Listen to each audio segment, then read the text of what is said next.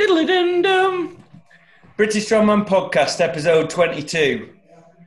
Is that right? Well, it doesn't matter anyway, does it? Right, so building on from last week as a bit of as a thing to start off with, I had a question last week from one of my clients who will remain anonymous, and she was asking about information about SARMs for women and how they'd be different starting out.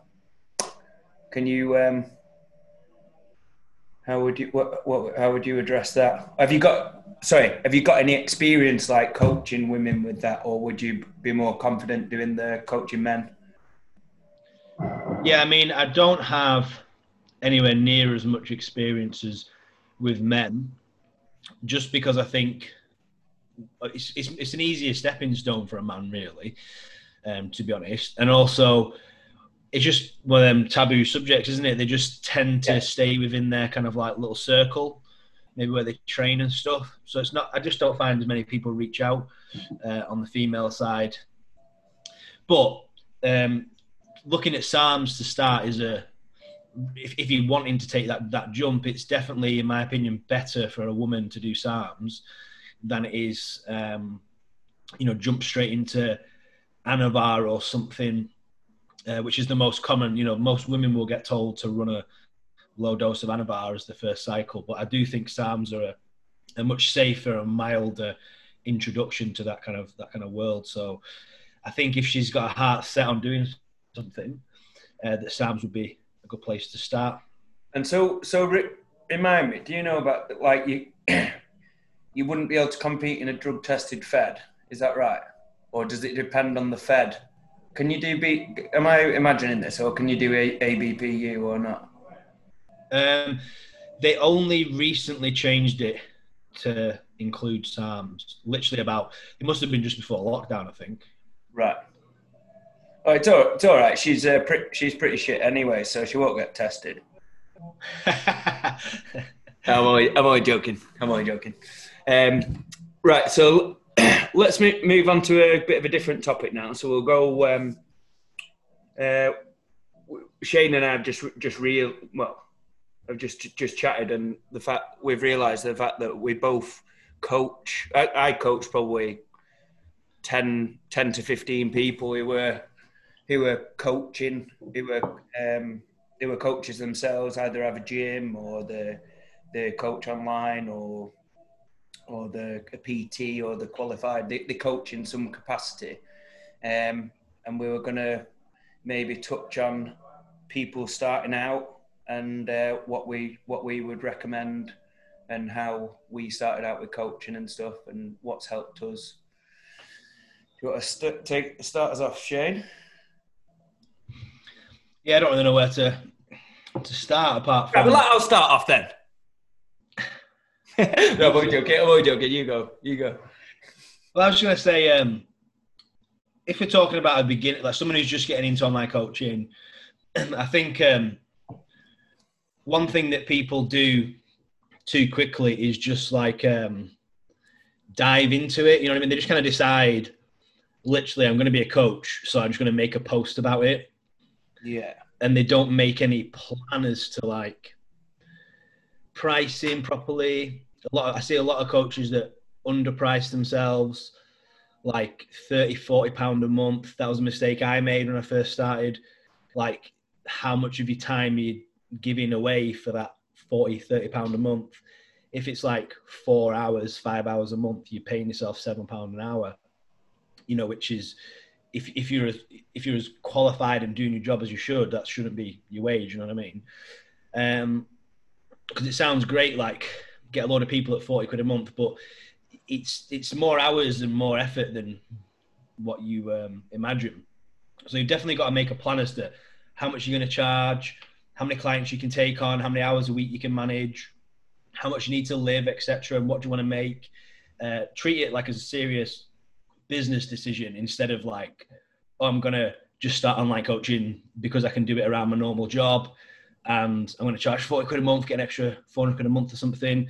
I think it's a more complex choice than that. And that's when I see coaches come and go all the time. They just like it's just like one post, and then maybe for the next 3 Insta posts, they're advertising the coaching services, and they just kind of like disappear. And I think it's because the workload gets to them. They realise, oh, fuck's sake, I've actually got to do something.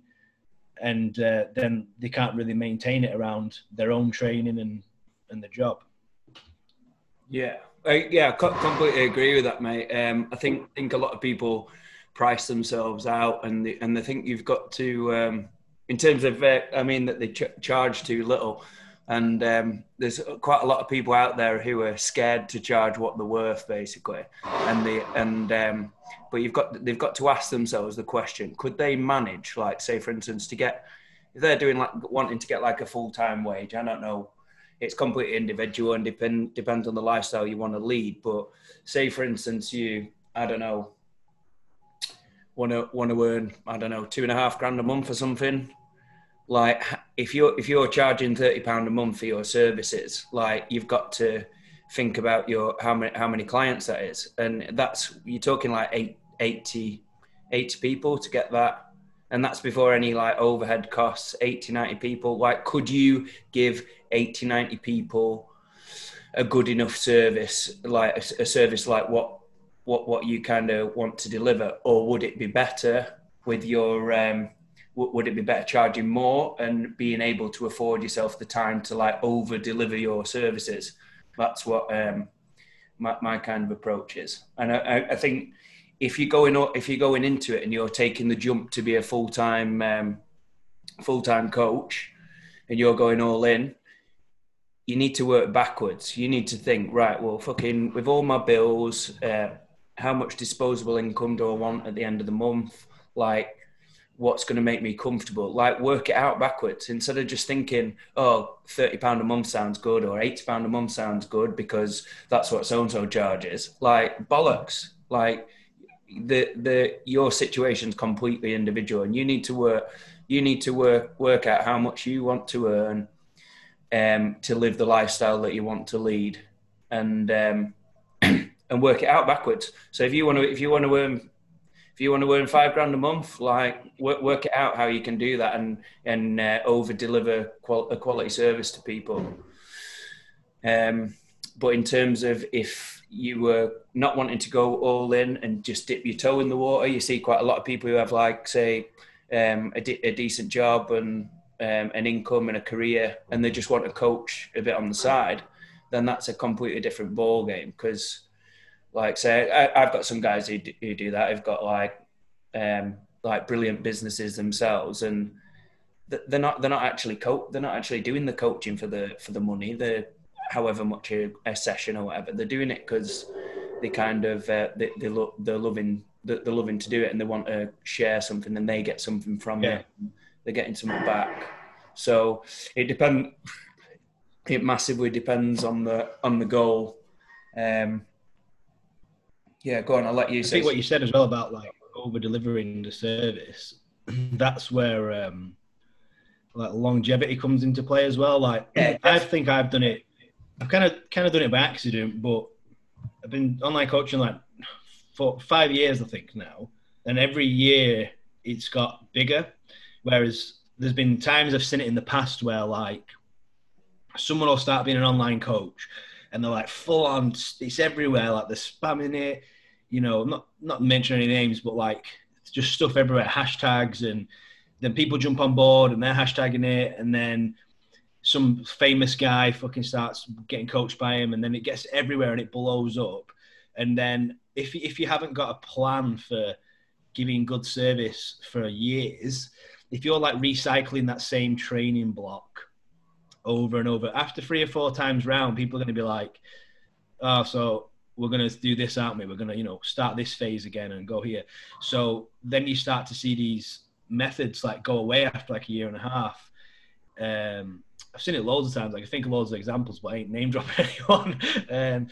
But I think if you're not customizing it, you're not putting in the time and effort to each person, they're not going to stay on more than 4 or 5 months, because they're going to get everything they can out of you and be like, well, this is it, and there's nothing more to get. That's it. I completely agree. And that's why it's such a false economy, fucking charging so little. And people say, oh, yeah, well, I don't want to charge somebody so much a month, and my mate or whatever. Like, but you can't justify giving them a quality service because there's only so many hours in a day. Like, what about like professional development and stuff? What about courses? Like, if you or I see a course that we want to do, like, it doesn't matter if it's fucking £100, 500 quid, £1,000. If we want to do it, we'll go and do that because you've kind of built up your thing to.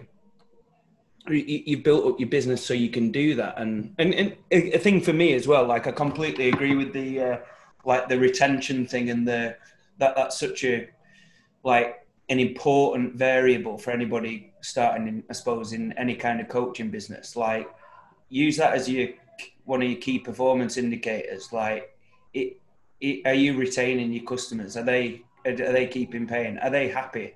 Like, because if you can get, like, even if you're starting out and you get 3 or 4, like, or 3 or 4 or 5, like, amazing clients that think you're absolutely amazing because you're helping them so much. Like, you've got enough there to make whatever money that you want a month, like, from the kind of word of mouth, and get them, like, kind of like raving about you. And, like, Shane, people message you, people don't fucking stumble across you off, like, they don't just flip through and think, oh, hi mate, how much do you charge for online coaching? Like, everybody who comes to, like, people like us, like, oh my God, I've like, how amazing is it when someone fills out your form or whatever, or they get in contact on social media and they say, oh, Shane, I've been watching so-and-so for the last 18 months and I'm staggered with his progress. He's a similar body weight to me, blah, blah, blah. His lift's just gone from that to that.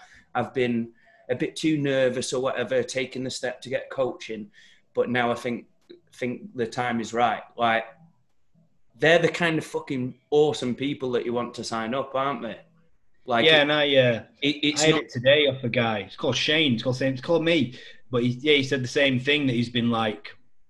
Again, this is far too common that I get told this, which is, I mean, they didn't tell me the name, but they're just like, I've been from this coach, and I felt like he didn't really pay me any attention. He didn't know anything about me. Just give me the program, and that's why I've not been coached for however long, because, you know, he's not found someone that's actually invested in himself. But then it's like, I understand why, because I mean, I don't know how much he was paying actually, or who he was with, but I imagine it was just one of those people that needs to, you know, if you've got 100 clients, you can't know 100 people. You know, you've just got to fire the program out, you know, and get it to them. And this is one of the kind of issues that's cropped up with me in the last, I don't know, like maybe still the last 8 weeks or so. I was like, because obviously, you know me, I'm not the greatest businessman in the world. Most of the stuff I've learned is off you and Dean, who are both, you're just a lot more educated and a lot more, I'm very emotional. I like make decisions based on, like, if I like people or whatever. And, you know, I mean, I don't know why, I just can't separate the two. I'm really shit at it. But one of the things with me was, obviously, I'm really big on service. I want to know everyone. And I was getting, like, inquiries. So I had to bump up my price to £100 because I didn't want to make the mistake of, like, blowing up, so to speak, and then giving loads of shit programs out because there's just too many to handle. But then even when I bumped my price up a little bit, I was still getting them. So another 2 weeks later, and Joe Scholes, the same as you and Dean, loves business and talking about stuff, and he's like, you should be charging this much. Like, you over deliver, you do this, you do that. And I was like, right, okay. So I bumped it finally to 150, which to me is ridiculous. But that's why I tend to listen to Joe on it, because he's like reassuring me that it's the correct price for the service, and I'm going to fuck it up if I don't charge the correct price, because I'm not going to be able to deliver the service. So for me, that was like a hard business decision, because to me personally, I think £150 a month is a lot of money to pay someone, and it puts the level of trust onto me that makes me feel even more like I really need to, you know, pay attention to this guy, because it kind of works both ways. They're investing in me, so I feel like I have to reinvest But Shane, you'll find, and that you'll have noticed that as you've increased your prices, like you're kind of diluting the kind of shit people that you don't want. Like, and this might sound fucking like quite ruthless or whatever, but like you get rid of the people who are just trying to get a good deal. Do you know what I mean? Like we don't like. I've done my time in the trenches with people who are trying to get a fucking deal. You know, or can you do me a or like mates rates or whatever, like no, like you can't afford to do it. Like we've got people who pay a premium, and like I suppose like it was similar in terms of pride ourselves on over delivering. And I feel like for any one of my clients, if one of them messaged me and said, "Look, I'm having a disaster. I'm wherever in the UK. Can you come and see me?" Like, because of how we run our business, like you'd go to the other end of you'd drive to the other end of the country and take a day off work to go and see one of your customers if you needed to. And I know you would, and I would. But these people who are fucking charging £20 a month, like they can't deliver that level of service. And please, like anybody listening to this, who's my client, don't like call me out on that actually. But you know what I mean, though. And people might though, but it just comes with the volume, doesn't it? If you're charging £20 a month, but you've only got 6 people, you're gonna still over deliver, aren't you? But that's like you were saying, like this is why I get emotionally attached to stuff, because like after 6 months, I feel like I'm really good mates with all my clients, and Shannon goes mad at me because I'm forever on my phone. I'm always horsing myself because I'm texting a client, but it's like Alan giving me shit and making a meme of me or something. You know what I mean? And then like all these people, like I feel like the only people I don't really know are just the ones that they're just social media away. You know what I mean? Like you message them on WhatsApp, you get a reply 2 days later. They just don't use their phone.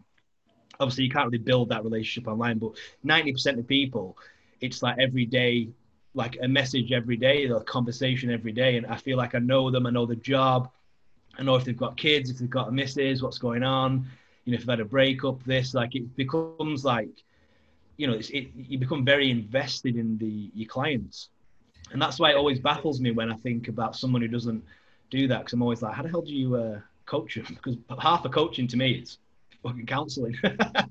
Well, of course it is, and that's it. And it's that's it. This is what I always say, right? The coaching is a lot more than sets and reps, isn't it?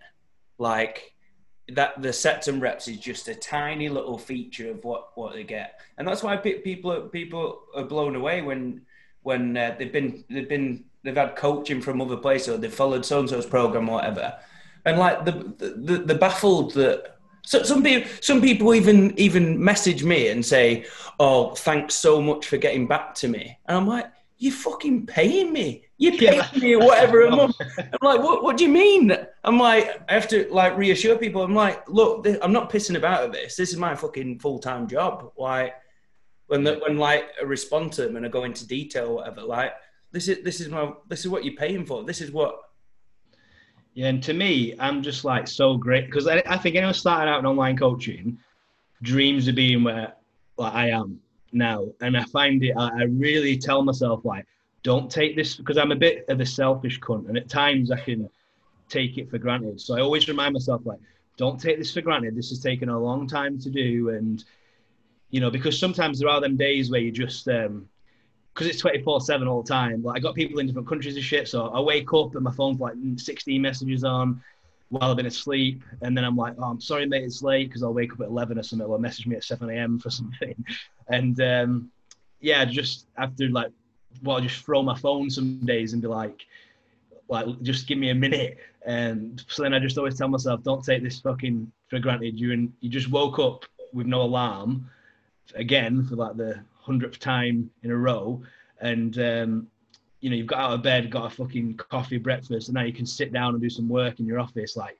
don't be a bitch and don't take it for granted, because I do sometimes get too used to a good situation. Yeah. Right. Let's give something to the listeners then who are coaches who are starting out or maybe done the PT qualifications, right? Like a simple marketing strategy to get them going, right? Something dead simple would be Well, I think it just like you told me a long time ago. I think you used the term low-hanging fruit or something, I think you said. And pretty sure it was you, or it might have been Dean, one of the two. You said, like, if a tree's got all these nice little fruit hanging at the bottom, you don't go for the ones at the top first. You just grab the low-hanging ones. So, like, you kind of, like, circle of people around you that you know. So yeah, if you start like a low barrier offer, that's what I like to fucking decide. Right. So yeah, how I would say is to start off with the ones you can manage. Make sure that your system that you've got in place and the way you're doing stuff, make sure it's the right way of doing it before you take on more. And make sure you get comfortable with it and kind of understand how many hours you're having to put in. This might be like 5 clients at the start that you just get from Facebook posts or Insta posts without any like paid ads or anything, just like people that are going to see it, that are local to you, that know you. And then once you get comfortable with them, for me, I would just stick with the old word of mouth, make a little slogan or whatever, get your clients to post it, you post your client results, start that way, and you should hopefully double them maybe in a couple of weeks or months. A referral scheme or something like that to help it grow. And then if you're providing a good service, I think it will just start to flourish very naturally. Because online is great because you just reach so many people, don't you? It's a bit different to, I think it's a bit different to like actually PTing in a gym. I think you'd have to do it a lot different. Yeah, I agree. So what you've just said there about saying if you just focus on, it'll just naturally flourish. I agree with that. But how you get it to naturally flourish is by don't focus on the extrinsics around the, and this is why it'll be good if you're like starting out as a bit on the side. I think will be like don't if you can get like a safety net. So like when I started, before I opened my gym, like I fucking delivered Chinese and delivered pizzas at a weekend, so I worked like Thursday, Friday, Saturday night because my working at gym was such a shit wage, but I needed to learn my craft and do time in the trenches, blah blah blah, whatever you're going to say, but whatever you. So what I used to do was Friday night, Saturday night, Sunday night, used to deliver Chinese, deliver pizzas, whatever, bit of cash in hand. So what I could do was basically save up my money. This was while I was at uni actually, and little part-time job so I could get experience getting in front of people and actually coaching. And then a year later, when I graduated. When I graduated, I got my first full-time job at 315 which is just basically a commercial gym, because I got the job because I'd been doing this part-time work at somewhere else, like a few hours a week, but on my CV. So basically, I got a job as a full-time personal trainer, where I was paid like a retainer wage, if you will. Like it was full-time. I was working, I don't know, like 40 hours ish for probably about 10 grand, 11 grand, something, 12 grand or something. But so it wasn't a great wage at all, but it got me this invaluable experience of getting in front of people and actually coaching that I did for a year whilst delivering Chinese to get my proper money, where I was getting like whatever, 250 quid at a weekend or something for delivering Chinese. And then I saved up 10 grand to invest in myself and to start up a business, and that's why I started up the business. Like, do you think your online coaching would be different if you didn't get that? Because obviously, I know online coaching is slightly different to in person, but do you think that the experience in the gym helped you do your online stuff now? I know you obviously still coach. 100%, yeah, definitely, because it's actually like you learn how to be versatile. You learn how to, like, it's coaching. It's like adapting to a situation. And it's not, like I've just said, it's not about sets and reps, is it? It's not just sets and reps. It's about, Shane, you've programmed me fucking 3 rep max back squat, 8 RPE, but my knees are hurting today. What can I do? It hurts when I do high bar. Like, what can I do, mate? Yeah. And then you give me something, or I answer that, or I keep getting, and I don't know, I keep getting shin splints doing fucking yoke or whatever. Like, what can we do that's gonna like? Because that's where a lot of people, they're like competitive powerlifters or whatever, and then they just go, oh, I've done this a while now. I'll be an online coach. And that's the thing that annoys about them as well, is they've not got any coach. I mean, they might have shown a few people at the gym, Atlas Stones or something, but they haven't got that, like you say, that in-person, face-to-face, breaking shit down experience. So then it always baffles me, like, how can you do that over a video if you've never even done it face-to-face? I tell you what, mate. Right? I was thinking this the other day. Right? It's actually helped me so much as a inverted commas like an athlete now. Now I'm like focusing on like competing and got big goals and stuff. Like first and foremost, like I'm a coach. I was a coach first. Like I was shit at lifting. I'm not saying I'm good now, great now, but like I was shit at lifting, but I still prided myself on getting people stronger consistently. And that was from the experience doing the like God knows how many hours actually in front of coaching people, being able to communicate. Like the big thing for me as well, like I'd say I'm good at communicating, whether that be online or whether it be at the gym. And like that was a big thing from uni, going out like pulling birds all the time. That was chatting people. That was a massive thing from uni. That Well, you've got to, as a coach as well, like you say, you've got to have the gift of the gab, haven't you? You know what I mean? You've got to be able to, chat shit. That's what I mean. You get stuck in rooms for hours.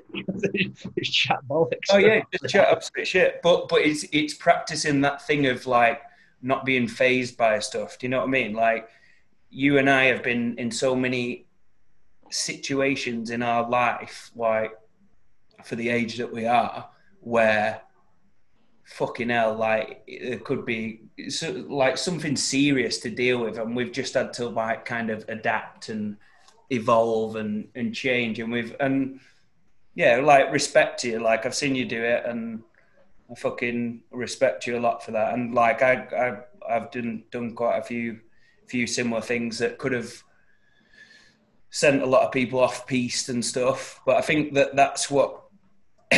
And that's the thing that we can actually give to I suppose to other coaches is just like what if things like don't go to plan, like don't worry about plan A, like plan B, like be open minded to plan B or plan C, like just blag it, make it up as you go along. And I'm not saying like you won't hear that from fucking going to uni really and studying from a book, but just be adaptable and be a human. Like what do you want to do when you're coaching? Like you actually just want to help people, don't you? Like what do you do every day, Shane? You fucking help people. Like how do you help people getting stronger? Like yeah, a lot of it is the sets and reps, but a fucking lot of it is actually, like you say, counselling or getting someone to stick to a fucking they're meant to do for 3 days training or whatever. Getting them to stick to that 3 day training for 3 years solid. That's what's going to get the results, isn't it? Yeah, like you said, that's such a. I mean, yeah, it's just that the thing being on top of people, and like you say, if I notice someone's missed a couple of sessions in a row, it's like, hey mate, are you okay? Like, is anything going on that I should know about? It's not like, why have you missed your sessions, kind of thing, telling them off. It's more like, I'm assuming something's happened because, you've missed these sessions. Are you all right? And sometimes it's like, oh, I've just not filled that true coach, mate. But other times it can be, oh yeah, this has happened and it's quite a, bad event that maybe they haven't spoke to anyone about yet, and you're the first person they've told because they feel obliged to because they've not missed training. And then you can just have a 10-minute combo and it's that person airing their problems out. And I had a message last week about the results from the coaching and basically saying it was the best thing that he'd done. And I thought it was just really nice, made me feel all right about myself. But it was more to do with the mental health side of things, about how he's changed because he's had so much structure and been like looking forward to every week and every training session. And when he started seeing the results, really gifted athlete actually. But when he first started, you wouldn't have expected that, so to speak.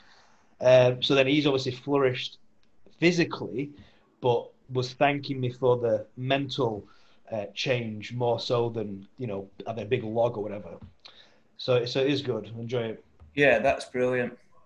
So what one last thing to round this off to give to people starting out, like say we've said what to do if you've got five or six clients and how to grow it a little bit or whatever. But if you're at home thinking, I haven't got my first client yet, but I really want to do it, like what I would recommend you to do is assuming that you're doing it as a bit of a part-time thing at first for the love of it, is actually just get some of your friends and family and just get some real results with people. To be fair, that's what one of the things that like say my mum, for instance, credit to my mum, and she started listening to the podcast actually. So, and she loves them, Shane. But my mum started training and lifting weights to literally help me out because I was at 315 and I was like saying, look, I'm setting up this business. Would you come? So it looks like there's a few people who want to fucking do it, basically, like to actually get in front of people. And she says, yeah, I'll help you out for 6 weeks and whatnot. And then she's ended up getting these amazing results, changing her body shape, getting strong, blah, blah, blah, blah. And she's now a full-time coach. And I didn't know that's how she started. That's pretty cool. I didn't know that. Yeah, like literally just she'd never been in she'd joined gym, the typical cycle of joined a gym and never gone because she didn't like treadmills and shit like that, whatever. But the point is like I've got real life results there with my mum, and she's like pestering me. I had to turn her down for personal training last week. She's like offering to pay me. Oh, she was asking. She was saying, can I go? Should I go and ask Shane? Can I? What will Shane charge me for PT? Or just want a PT session every week? And I said that you were too busy for PT. But my point is that started off as actually. She won't mind me saying this because it will help people. But like she's somebody that. Like just really it was convenient for me. She was doing me a favor, helping me get some results and some data. And it's turned out that she's got it like really improved her shape, really improved her body fat, improved her mental health, which is probably the main thing for her. She's got into lifting. She competes in powerlifting, strong woman. She did Europe's Strongest Woman Masters last year. She did British Powerlifting Nationals this year. She's wanting to take SARMs with Shane this year. But my point is that it's real life results there that like I've never charged her. In fact, a thing that I said to her when I started off was I said, because this is a word of warning for people who you might be trying to help out for free. I said to her, I said, I want you to pay me.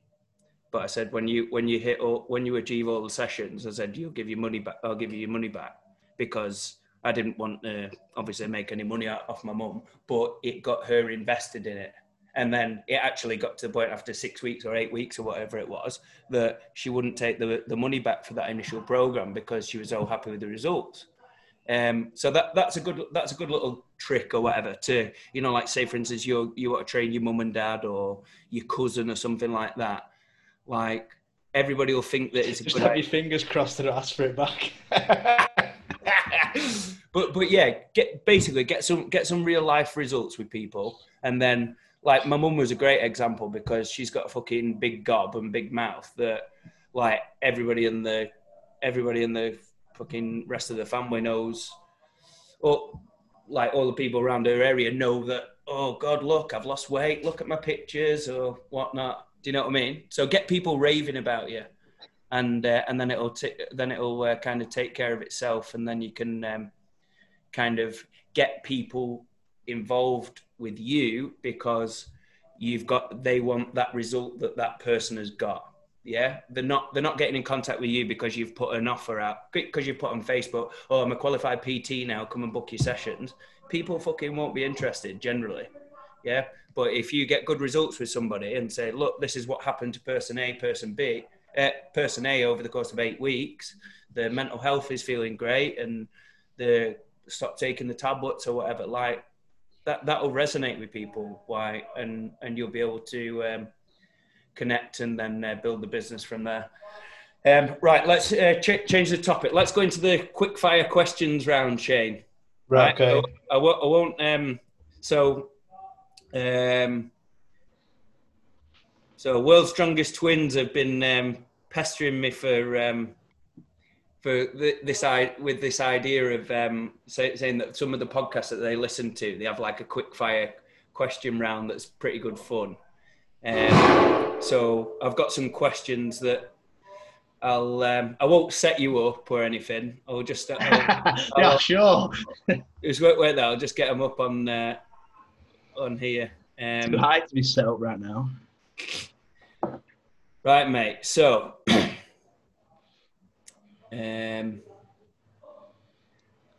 so this is the kind of shit that we have to deal with, right? So, Jan has messaged saying, "Why does Shane's pick have tits?" Tits. Yeah, the logo has tits. The logo has tits. If you look. Oh right, okay. That was on Decker. All right. Gino. Right. This is a good one from Joe Douglas. Why does Shane hate Cerberus so much? You've got 60 seconds. Oh, that's a tough one. You had 2 minutes. No, it's mainly, I just think for a long time that they just produce shit. That's just what I think. Like, the belts, I think, are shit. The straps are shit. The throwing bags, they're all right, actually. The throwing bags are all right. I'll give them that. But some of the shit as well I've seen is just crap. And I just started slating them as a bit of a joke because every powerlifter and strongman under the sun's got a discount code. And then they wouldn't let me buy plates at 50% discount. He's a little fuck, right? You set me off here. He's a little fuck. Basically, there's a discount code going around at 50%. And it's not my fault there's a 50% fucking discount code floating around, is there? So I bought some competition plates. Right, Shane, that's your minute. You're up. Right. He's a fucker. Ollie lifters or flats for overhead lifting? Ollie lifters. Sorry? Unless you got snap knees, then flats. Yeah, why? Just the difference in dorsiflexion. It's only ever so slight. I never really understand it personally because if you're in Olympic lifters and you're like extremely mobile, then your knee won't track much further forward than it will when you're in flats. But it seems to alleviate a lot of knee pain. It just anecdotally always seems to work. So yeah, I've noticed that. Like with people, if they go from ollie lifters to flats, from basically limiting that dorsiflexion, like you say, and how far the knee tracks, like can really help with the knee pain. But obviously, it changes the skill of the lift a little bit more, and you have to work harder to keep that vertical torso. So give it a go and let us know how you get on. Right, next question. That was 55 seconds. Right, here's a good one, Shane. What are the three? So from Hugo Amaro. Oh, yeah. I had a video chat with him this morning, actually. Brilliant. So what's the 3 biggest lifts for strongman to be considered good? Like stone, log, farmers. What would you... Which event? I would say, as much as I don't want to, you're going to have to throw deadlift in there because it's in every comp. So I would say deadlift, and then there's going to be an overhead. So I'll go with the common log answer, but then I would choose a third, probably a front carry or front load. What would you say? Yeah, definitely the deadlift, and then floor to overhead. I would say maybe a barbell, floor to overhead, or axle. I just think it's like a more difficult skill to master. That I think. I think axle's getting more common now as well. Seems to be. But I think you could get really good at the log and then struggle with, like, say, axle cleans, if you will. But yeah, I think some kind of carry. There's no grip involved. It's hard to pick three, isn't it? It's hard to pick three. Well, farmers could be good, couldn't it? Because then he could cover the grip element as well. Right. Anyway, next thing. So that's 3. We're going to go 3 more.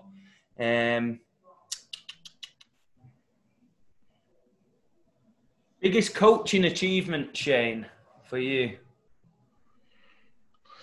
I would say Ash Broughton's 400 kilo deadlift, just because it was the first. I've had about 4 clients pull over 400, but Ash was the biggest improvement, and it was like a big. To me, it's like taking someone from 390 to 400 is like a cherry on top, but going from like 330 or whatever the fuck he was at, 350 maybe, something like that. It was quite a big jump in kilos, and there was no real difference in anything apart from training. There wasn't like it's not like we just fired fucking 10 mil adrenaline and did it. It was a good long year graft. Brilliant. So for me, probably Lee Osmond retaining England's and Europe's, because that was basically his main goal when he started with the coaching. But actually, the performance on the day and what we'd tweaked, it was so close. The England's last year with Matt Iliff, it was like neck and neck, and it came down to the truck pull or whatever.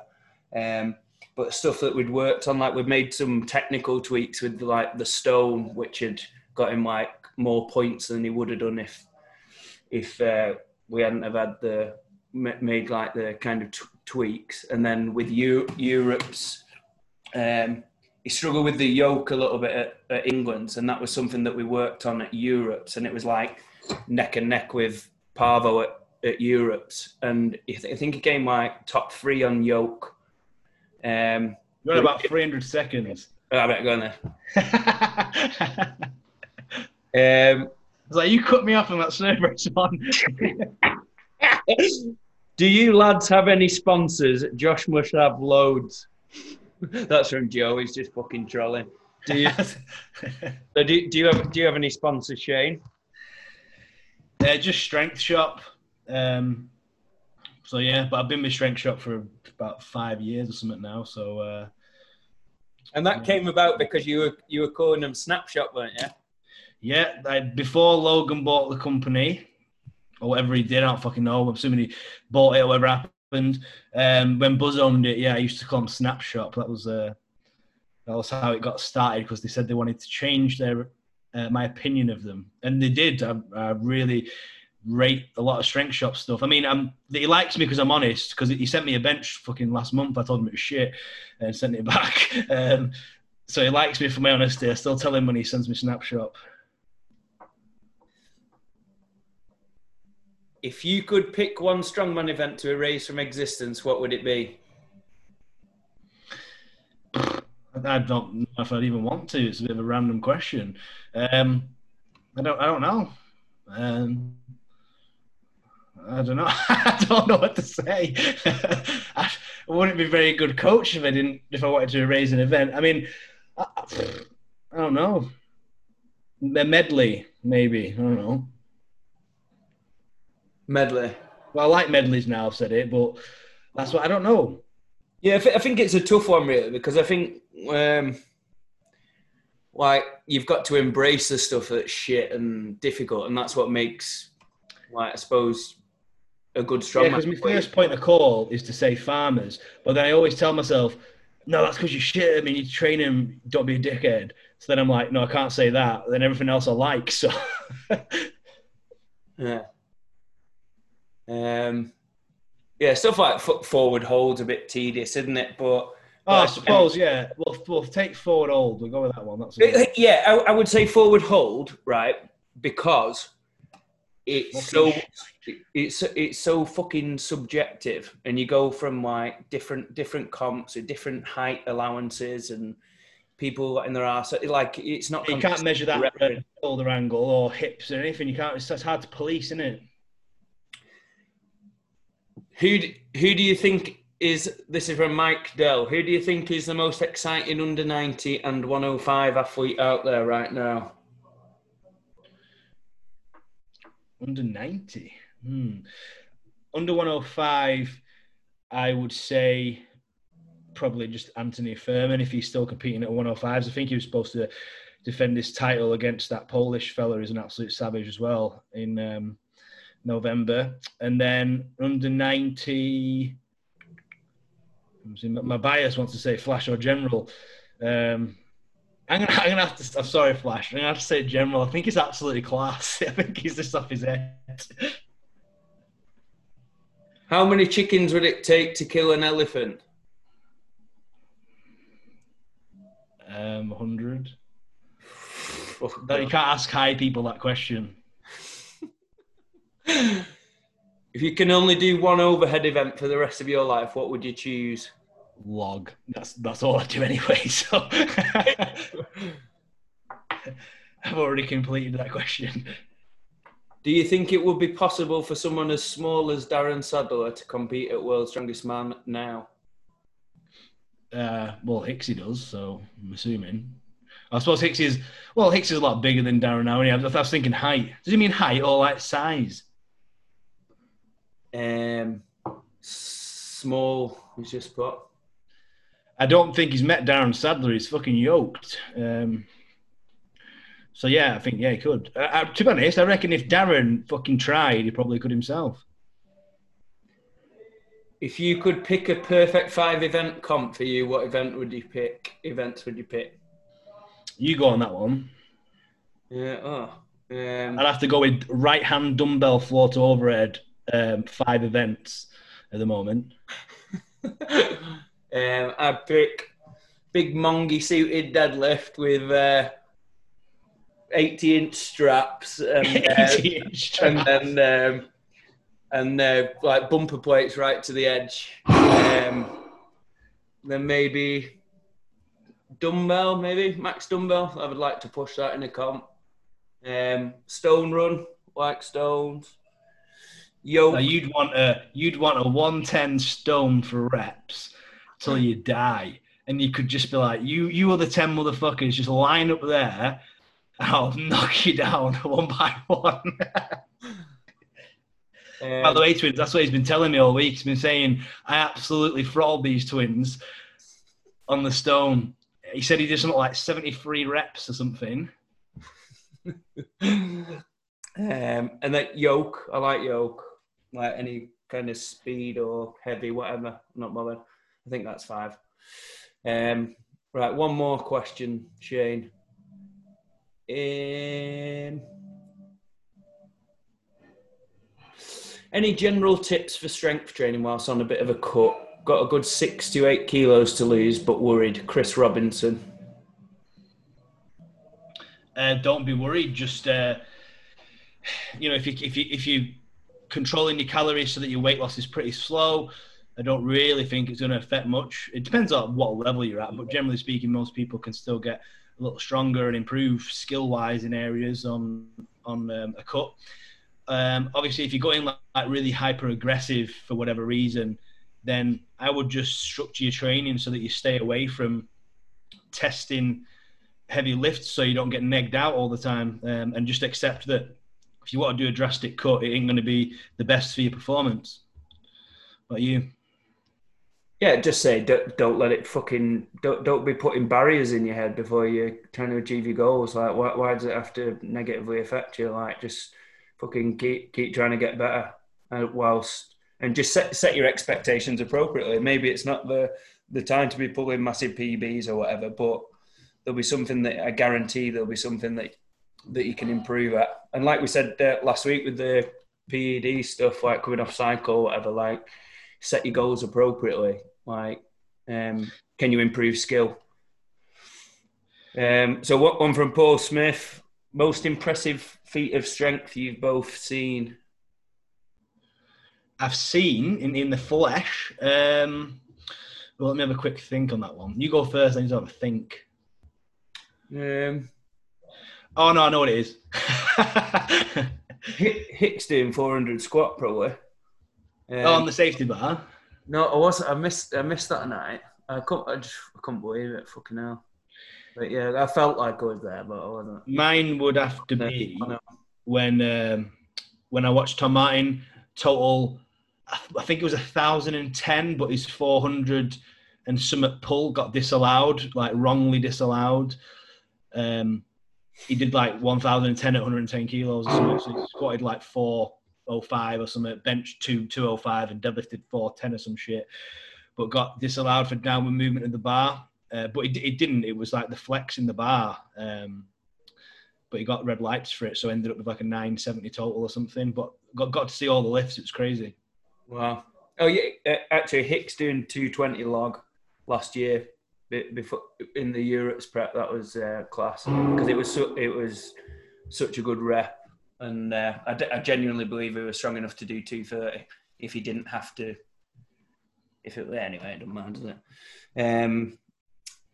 it? Last one to wrap up from Matt Worley. Who would win in a fight, Shane or Josh? Obviously, when Shane has fully functioning hand. I don't know how Josh is. I think I spark him though. Well, Josh, you've got that football background, haven't you? You got that scrap background. Well, it's not really football. It's just being a bit fucking not wired up right, isn't it? We'll have to have a charity boxing match after Thor already. Yeah, you've done MMA, haven't you? That's right. No, I did. I'd kickboxed for like 16 years. Yeah, so I'd say Shane would be the favourite, but it'd have to. I think you'd be like harder, but I think I could maybe fight better than you, maybe. Yeah, like in a boxing match, it's just a scrap. You don't know what's going to happen. You get fucking ears bit and shit, aren't you? But yeah, oh yeah, definitely. Like you'd have to KO me anyway. I'd just tag in Dave Peters and get Sean's dad to. Hoping to listen to this, I'll be fucked. Right, we'll call it a day at that. Thank you. So I'll put a box up next week, and we'll do the quickfire round again. You put it up, Shane, as well, and get some get some serious questions up, because can see when the piss take questions you just can't be asking. I can see. I'm too stoned to get asked about chickens and elephants. Like, I can't. And also, every time, it's like every time you post that question box, I've read that joke so many times that it just becomes like, oh, yeah, that one. And then I can't bring myself to react to it, especially when I'm high, because then I recall the 100 times that I've been asked that and just go, oh, yeah, nice one. Right, good night, Eggman. See you in a bit. See you, mate. Bye. Diddly-doo-doo.